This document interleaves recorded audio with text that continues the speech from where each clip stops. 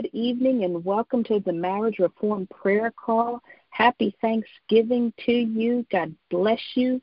My name is Kim Moore, and I am humbled and grateful that you're praying with us tonight. I tell you what, it means so much that you come on the call each week and stand with us as we carry out this assignment that the Lord has given us. I know some of our regulars are traveling or with family and let me know that they're unable to take part tonight. I know Amy is with family and BJ and some of the regulars are with family, and so we bless them in their travels. We bless you if you are traveling and all of your interactions with your family. We bless you in the name of Jesus.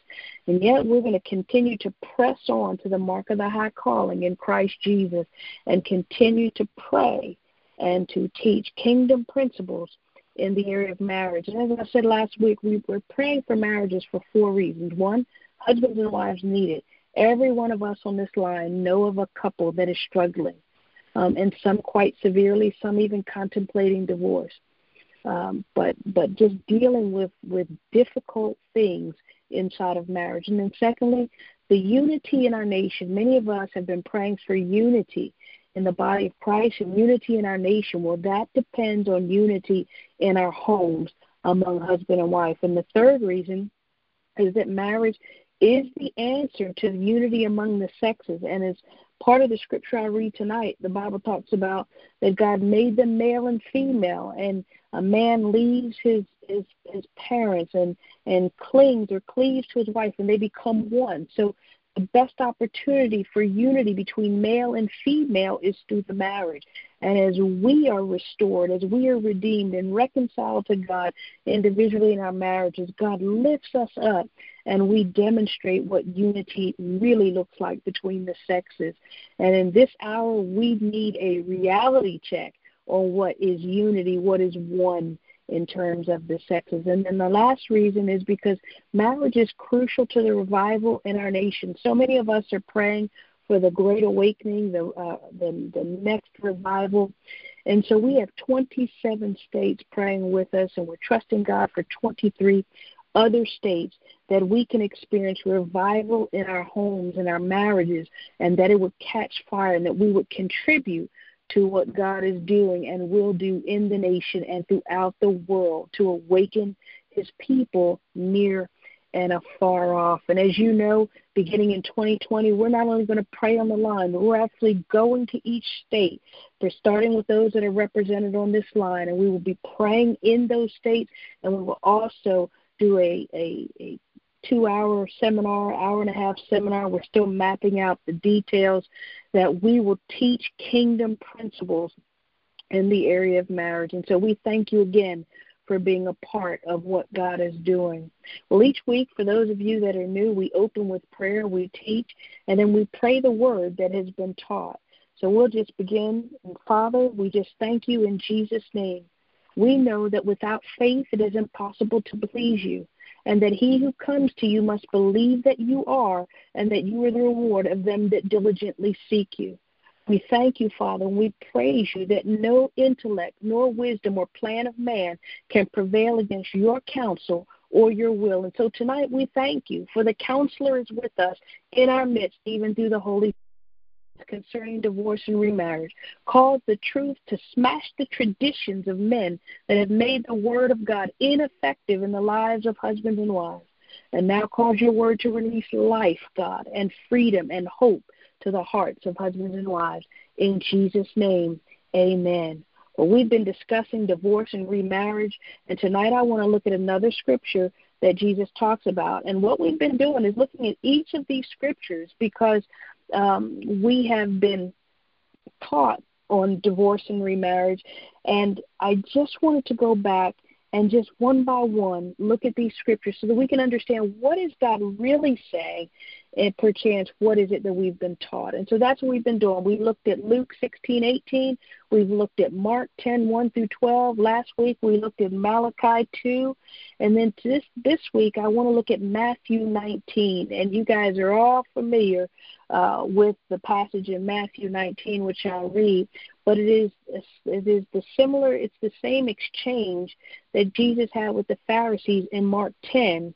Different writers, the essence of it is the same, but Matthew 19 offers a little bit more in addition to what Mark wrote. And just so you understand, Mark was probably the younger of Matthew, and his mother's house in Acts 12:12. His mother's house was used for meetings to teach and to speak about Jesus, and so Mark, from a young age, became a devoted follower of Christ. He then traveled with Paul and later with Peter to Rome, and was in prison with Peter. And so Mark was strategic or significant in the ministry of Peter. Often, some writers say interpreting the Greek language for Peter in interpreting and in writing and in spoken language. And so, the Gospel of Mark is heavily influenced by Mark's relationship with Peter. Matthew, on the other hand, was a tax collector. He was a businessman. Before he was called as one of the Lord's the 12 disciples and an apostle. And because of that profession, and we understand that he was mathematically inclined. He had education, well educated, spoken. He was resourced, and he was respected. He knew how to read and write, and so he really brings a different flavor to the passage than in Mark. And as I said, he was a businessman. And so what I want to do is read Matthew 19, 1 through 8, and then just talk about it a little bit, and then we will pray. So Matthew 19, 1 through 8, actually I'm going to read 1 through 12. And it says this, and this is the Passion Translation. After Jesus finished teaching them, he left Galilee and made his way toward the district of Judea, east of the Jordan River. Massive crowds followed him, and he healed all who were sick. The Pharisees were intent on putting Jesus to the test with difficult questions. So they approached him and asked, "Is it lawful for a man to divorce his wife for any reason?" Jesus, haven't you read in the scriptures about creation? The Creator made us male and female from the very beginning. And for this reason, a man will leave his father and mother and live with his wife, and the two will become one flesh. From then on, they are no longer two, but united as one. So what God unites, let no one divide. They responded, "So then why did Moses command us to give a certificate of divorce, and it would be lawful?" Jesus said, "Moses permitted you to divorce because of the hardness of your heart. Because your hearts are so hard and stubborn. But originally there was no such thing. But I say to you, whoever leaves his wife for any reason other than immorality," and some translations say sexual immorality, and takes another wife is living in adultery. And whoever takes a divorced woman in marriage is also living in adultery. His disciples spoke up and said, "If this is the standard, then it seems better never to marry." Not everyone is meant to remain single. This is Jesus speaking. Not everyone is meant to remain single. Only those whom God gives grace to be unmarried. For some are born to celibacy. Others have been made eunuchs by others. And there are some who have chosen to live in celibacy for the sacred purpose of heaven's kingdom realm. Let those that can accept this truth for themselves. Let those who can accept this truth for themselves. And another translation says some are not mature enough to be married. And so we'll look at that as we go on. But let me go back up here, and it says, let me get to my notes. And so when we get to Matthew 19:3, a little context to that particular verse, Matthew 19:4 and 5. It says, "Haven't you read in the scriptures that God has made them male and female? For this reason, a man shall leave his mother, and be joined to his wife." The history behind these particular chapters in Matthew 14, It gives the story of John being beheaded. And he was beheaded because he condemned the marriage of Herod as adultery and incestuous. Herod married Herodias, his granddaughter, which would constitute incest. He fell in love with his brother's wife, Philip, and he agreed to divorce his own wife so that he could be with Herodias, and Herodias agreed to leave her husband to live with Herod. So they were living in sin and in an incestuous and adulterous relationship, and John called him out on it and condemned him at the risk of his life. It would cost him his life, but he openly rebuked him for committing adultery and incest and called him out on it. And then later, he was beheaded. You'll know the story and may perhaps recall the story when the granddaughter asked, what could I give you for your birthday? And she said the head of John the Baptist on a platter, and so Herod obliged her. And so that's the backdrop to this, and that's what made this conversation with the Pharisees a little bit different than the one with Mark, because now the Pharisees are talking specifically and wanted to catch Jesus again, trapping him on the heels of what just happened with John the Baptist. And so now let me go down to verse 7 and 8. And so he said, then why then did Moses command a certificate of divorce and thus to dismiss his wife?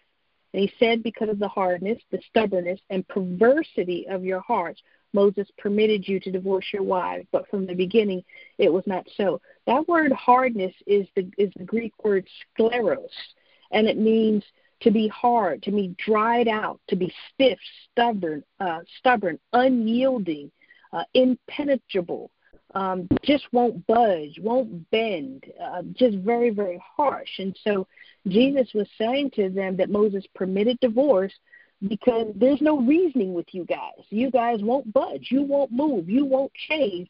And because of that, I'm going to grant a reprieve to the wife in that situation to protect her in those situations, as we learned from Deuteronomy 24:1, Luke 16 and 18, Mark 10, 1 through 12, and now here again. And Matthew 19:9 says, I say to you, whoever dismisses his wife except for sexual immorality and marries another commits adultery, and he who marries a divorced woman commits adultery.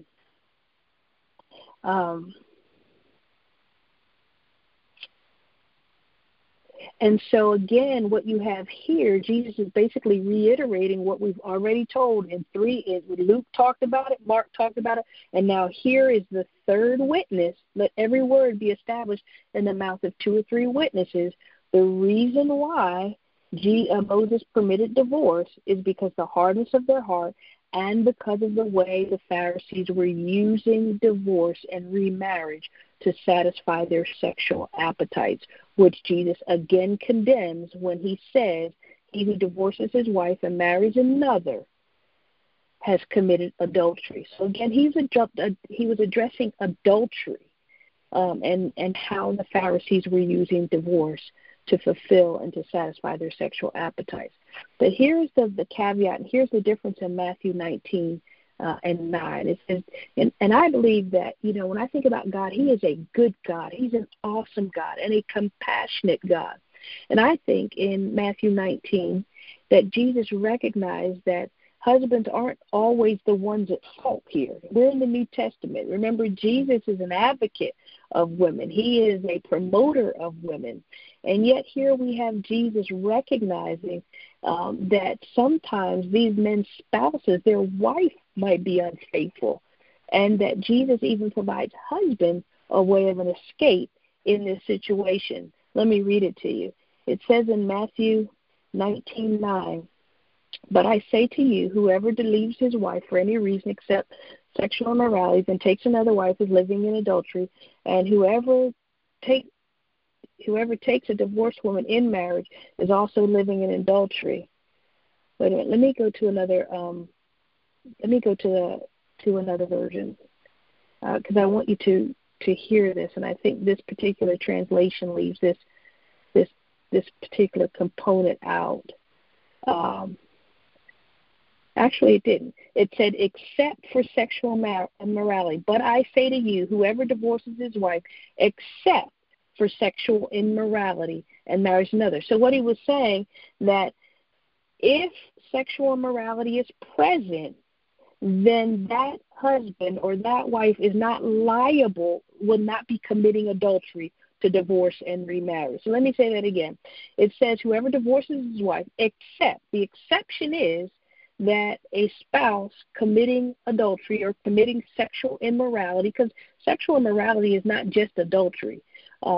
It could be lewd sexual behavior. It could be, there's the gamut, the perversity. It could be homosexuality. It could be bestiality, sexual immorality, sexual perversion is the exception that Jesus gives in terms of condemning divorce and remarriage.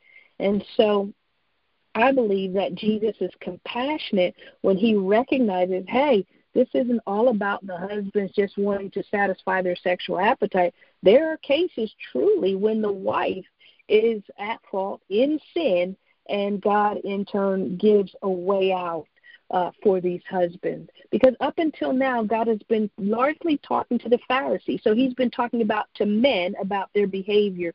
And this turn for me is now including women as possibly being the perpetrator. And so in those situations, he is saying to a man, hey, listen, if this is the case and your wife is sexually perverse, sexually immoral, then you're not liable if you divorce and remarry. To you, it will not be adultery. Let me see.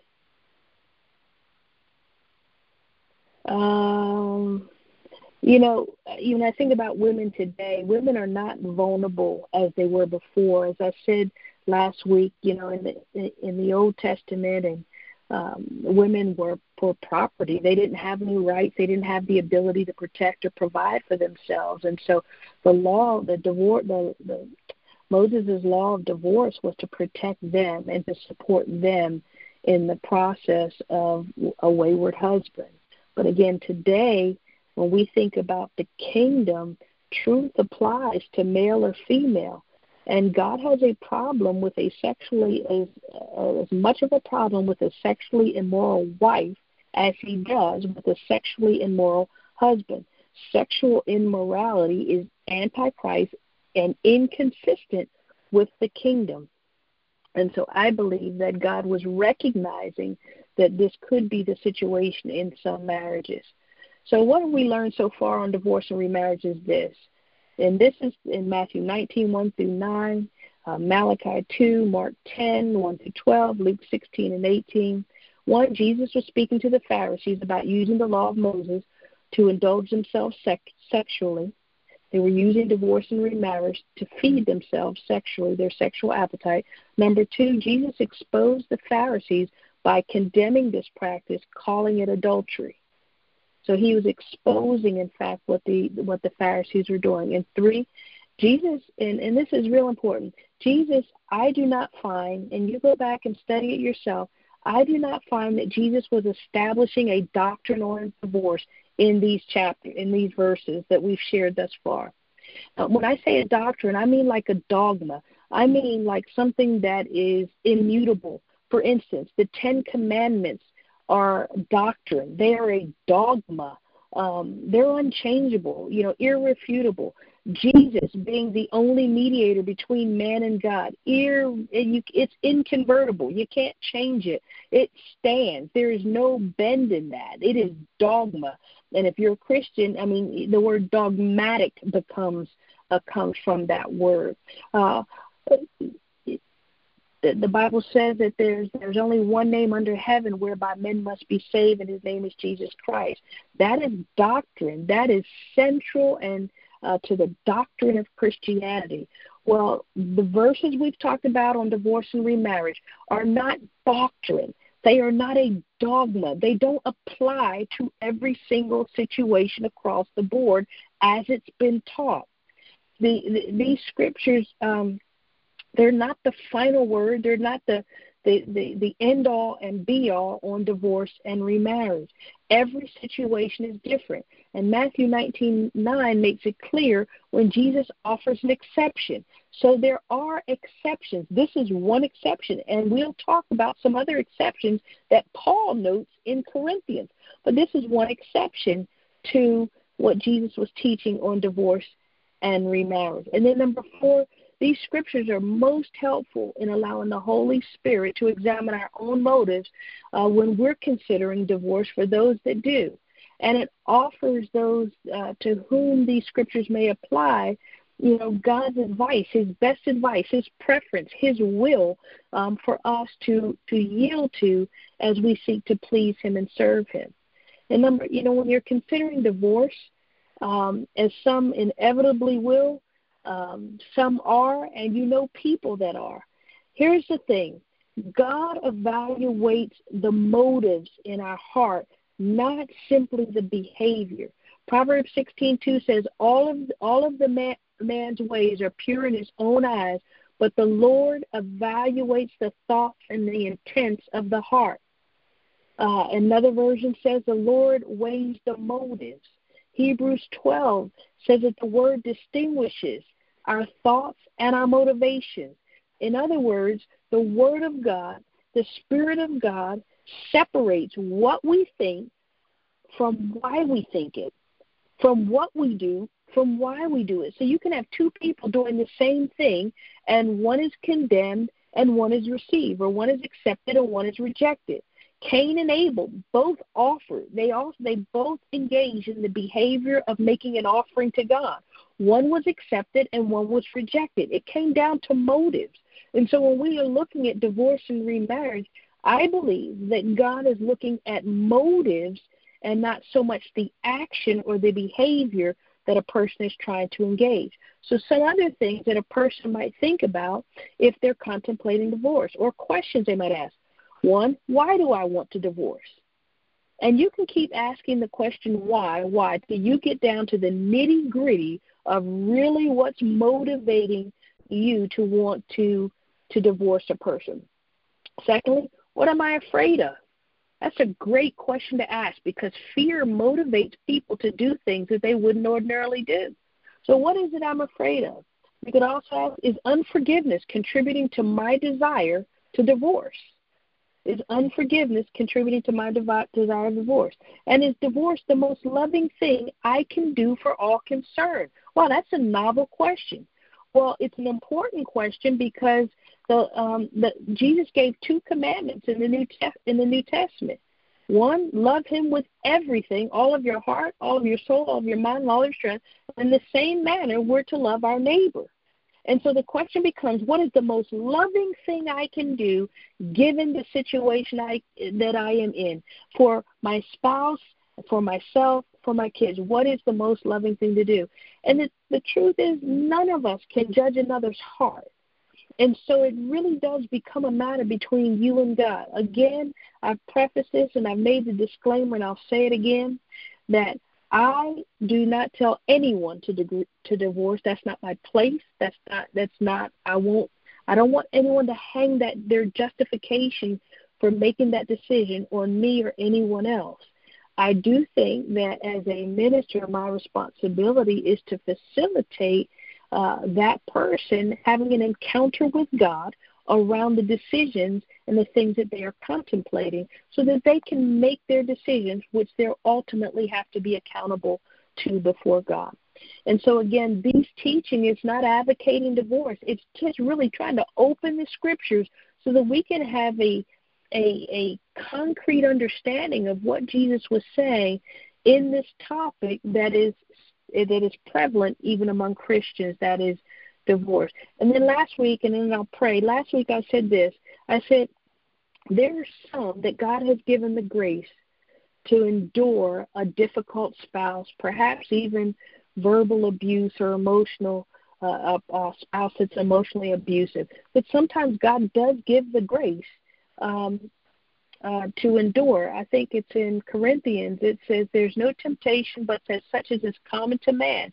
And God will either provide a way of escape or enable you to endure it. And so God does give the grace for some to endure. I think of Smith Wigglesworth's wife, and before he was saved, he was an alcoholic, and how he would come home and just be abusive. And God gave her the grace to love this man through that process. And many of you know and have read and have heard of Smith Wigglesworth, who was a great pioneer in the faith.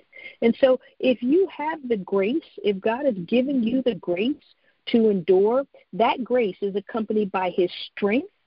It's accompanied by the ability or to maintain your ability to make independent decisions. It is accompanied by the ability to pray and take part in a local body of believers that are supportive of you as an individual. And when God gives you the grace to endure a difficult spouse, he also issues the love and patience that are needed to remain in that situation.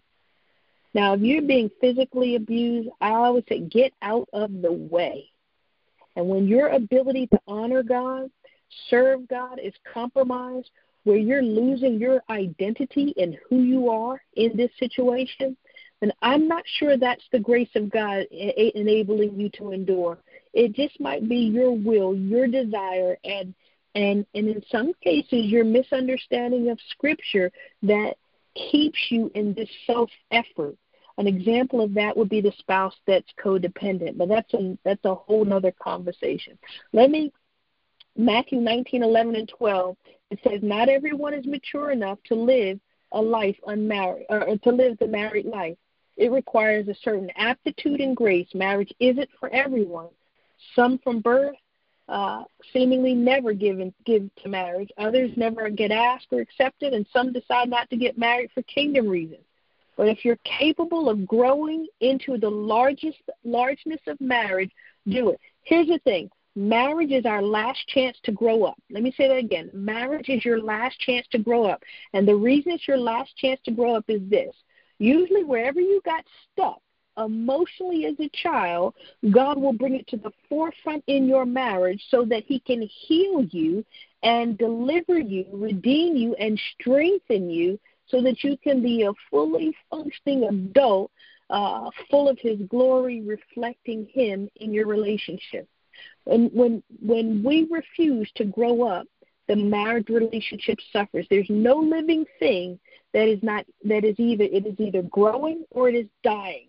So when we refuse to grow, we immediately begin to die, and our relationship will suffer. And finally, marriage is perfect. You think about it. It does the exact same thing every single time and with precision to every man and woman that enter it. It's designed to change us and to prepare us for marriage with the Lamb. And we taught on before the three things that marriage does to every single man and woman that enter into marriage. It does it without precision. And when we stay in marriage and when we respond to God in marriage, then we become what he would have us to be. So let us pray. Father, we just thank you and we praise you. You said in Matthew 5:27 and 28, Lord, that you shall not commit adultery, but you say, Jesus, whoever looks on a woman or even a man to lust after her or him has committed adultery with her and him in his heart, God. So we thank you, Lord, that it's not our behavior that you're looking at. You're looking at the heart that, Lord, produces the behavior. And so, Father, we thank you tonight for cleansing the souls of your people, the mind, will, and emotions of your people tonight, Father. You said in 1 Samuel 16:7 that you do not look on the appearance or the height or the stature or the outward man, but you look on the heart. You look on the motivations, the thoughts, and the intents of the heart, God. We thank you that all of a man's ways seem right in their own eyes, but you are evaluating the motives, God. Lord, I pray tonight that you would help husbands and wives, God, to get in touch with their motives, God, to see and watch what their heart is thinking and producing, God. For you said, out of the abundance of the heart does the mouth speak, Father. So I thank you, Lord, for lifting the scales from the eyes of husbands and wives lives, God, that they can see the true motivations of their heart, that they will begin to ask why, God, that they will begin to ask why they think the way they think, why they do what they do, God. Lord, I pray and I thank you, Lord, that the blood of Jesus Christ has set your people free, God.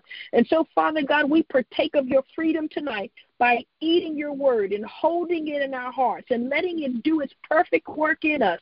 For you said, God, your word is perfect for converting the soul, God. And we want to be converted husbands and wives in Jesus' name. Lord, we desire the mind that was in Christ Jesus. We desire, Lord, you to live your life out in us that the world might see and know that you're God. Lord, we thank and we praise you that you have given us a living word that is full of energy, and it pierces, Lord, and, Lord, separates, God, and penetrates us to the very core of our being, Father. Lord, I thank you that your word, God, would separate what we think from why we think it, Father. I thank you, Lord. Lord, we bring our motives to light, God. We ask you to reveal our motives to us. Show us our motives, God, that we might choose this day whom we'll serve, God.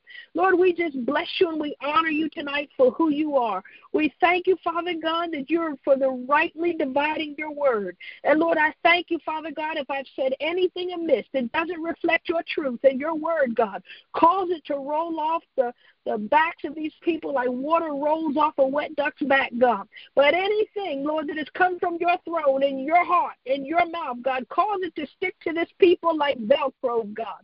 Lord, wrap them around with your word. Bind them together, God, with the word of the living God, Lord. Hold them together, Father. And I pray for the one contemplating divorce now, and I say, be anxious for nothing, but in everything, by prayer and supplication, make your request, make your heart known to God, and his peace will bind your heart and your soul together in Jesus' name. Father, I thank you that you are a living God. You are true and only God. And we thank you that many are the plans of men, but the counsel of the Lord shall stand in Jesus' name. We bless you, and I thank you for everyone on this call. I thank you, Father God, Lord, for their time. I thank you for their sacrifice. I thank you for their faith. I thank you for their encouragement. I thank you for their donations. God, I thank you. I thank you. God, my heart is swollen with thanksgiving today, God, as you bless your people, God, with the word of God. Now, Father God, as we plan to go to the States, Lord, beginning in January, Father, I pray that you continue to map out the way, cause your word to be a lamp unto our feet and a light unto our path. I thank you, God, for those that are going with us, those that will stand with us, those that are resourcing this work, Father God. I just bless you, and I thank you for each one of them in Jesus' name. Amen and amen. Well, I bless you, and I thank you so much again for your time and just encouraging and being a support to the work that God is doing through this line and even in marriage. I believe we're in a new era in marriages, and that God is dispensing fresh revelation, and that he is creating new wineskins, Lord, to be able to receive new wine. And so we've talked about jumping for joy. That's what we're calling going from state to state. It's called jumping for joy. And we're actually coming to your state to jump for joy as we declare the word of God and teach kingdom principles. And if you're interested in being a part of that, if you will email me at Kim@Moore, my last name, MOORE, onrelationships.com, and just let me know, and we'll be sure to include you in the process and organizing and getting things together that we can come to your state and lift up the name of Jesus, that he would draw husbands and wives to himself. Well, I want to wish you the best Thanksgiving ever, that the love that God sheds abroad in your heart would spill over into the lives of those, your family, and your friends, this Thanksgiving and this holiday season. We bless you with the blessings that make you rich and add no sorrow to your life in Jesus' name. Well, the replay number for today's call is 605-475-4980. The access code is 341. pound. And the reference code for today's call is 75 pound. As always, I appreciate when you share these calls on your social media, when you comment and let people know what's happening. And we just thank God for the continued momentum as he declares his word in this nation. Well, we will see you on the call next week. God bless you, safe travels, and enjoy your holiday in Jesus' name.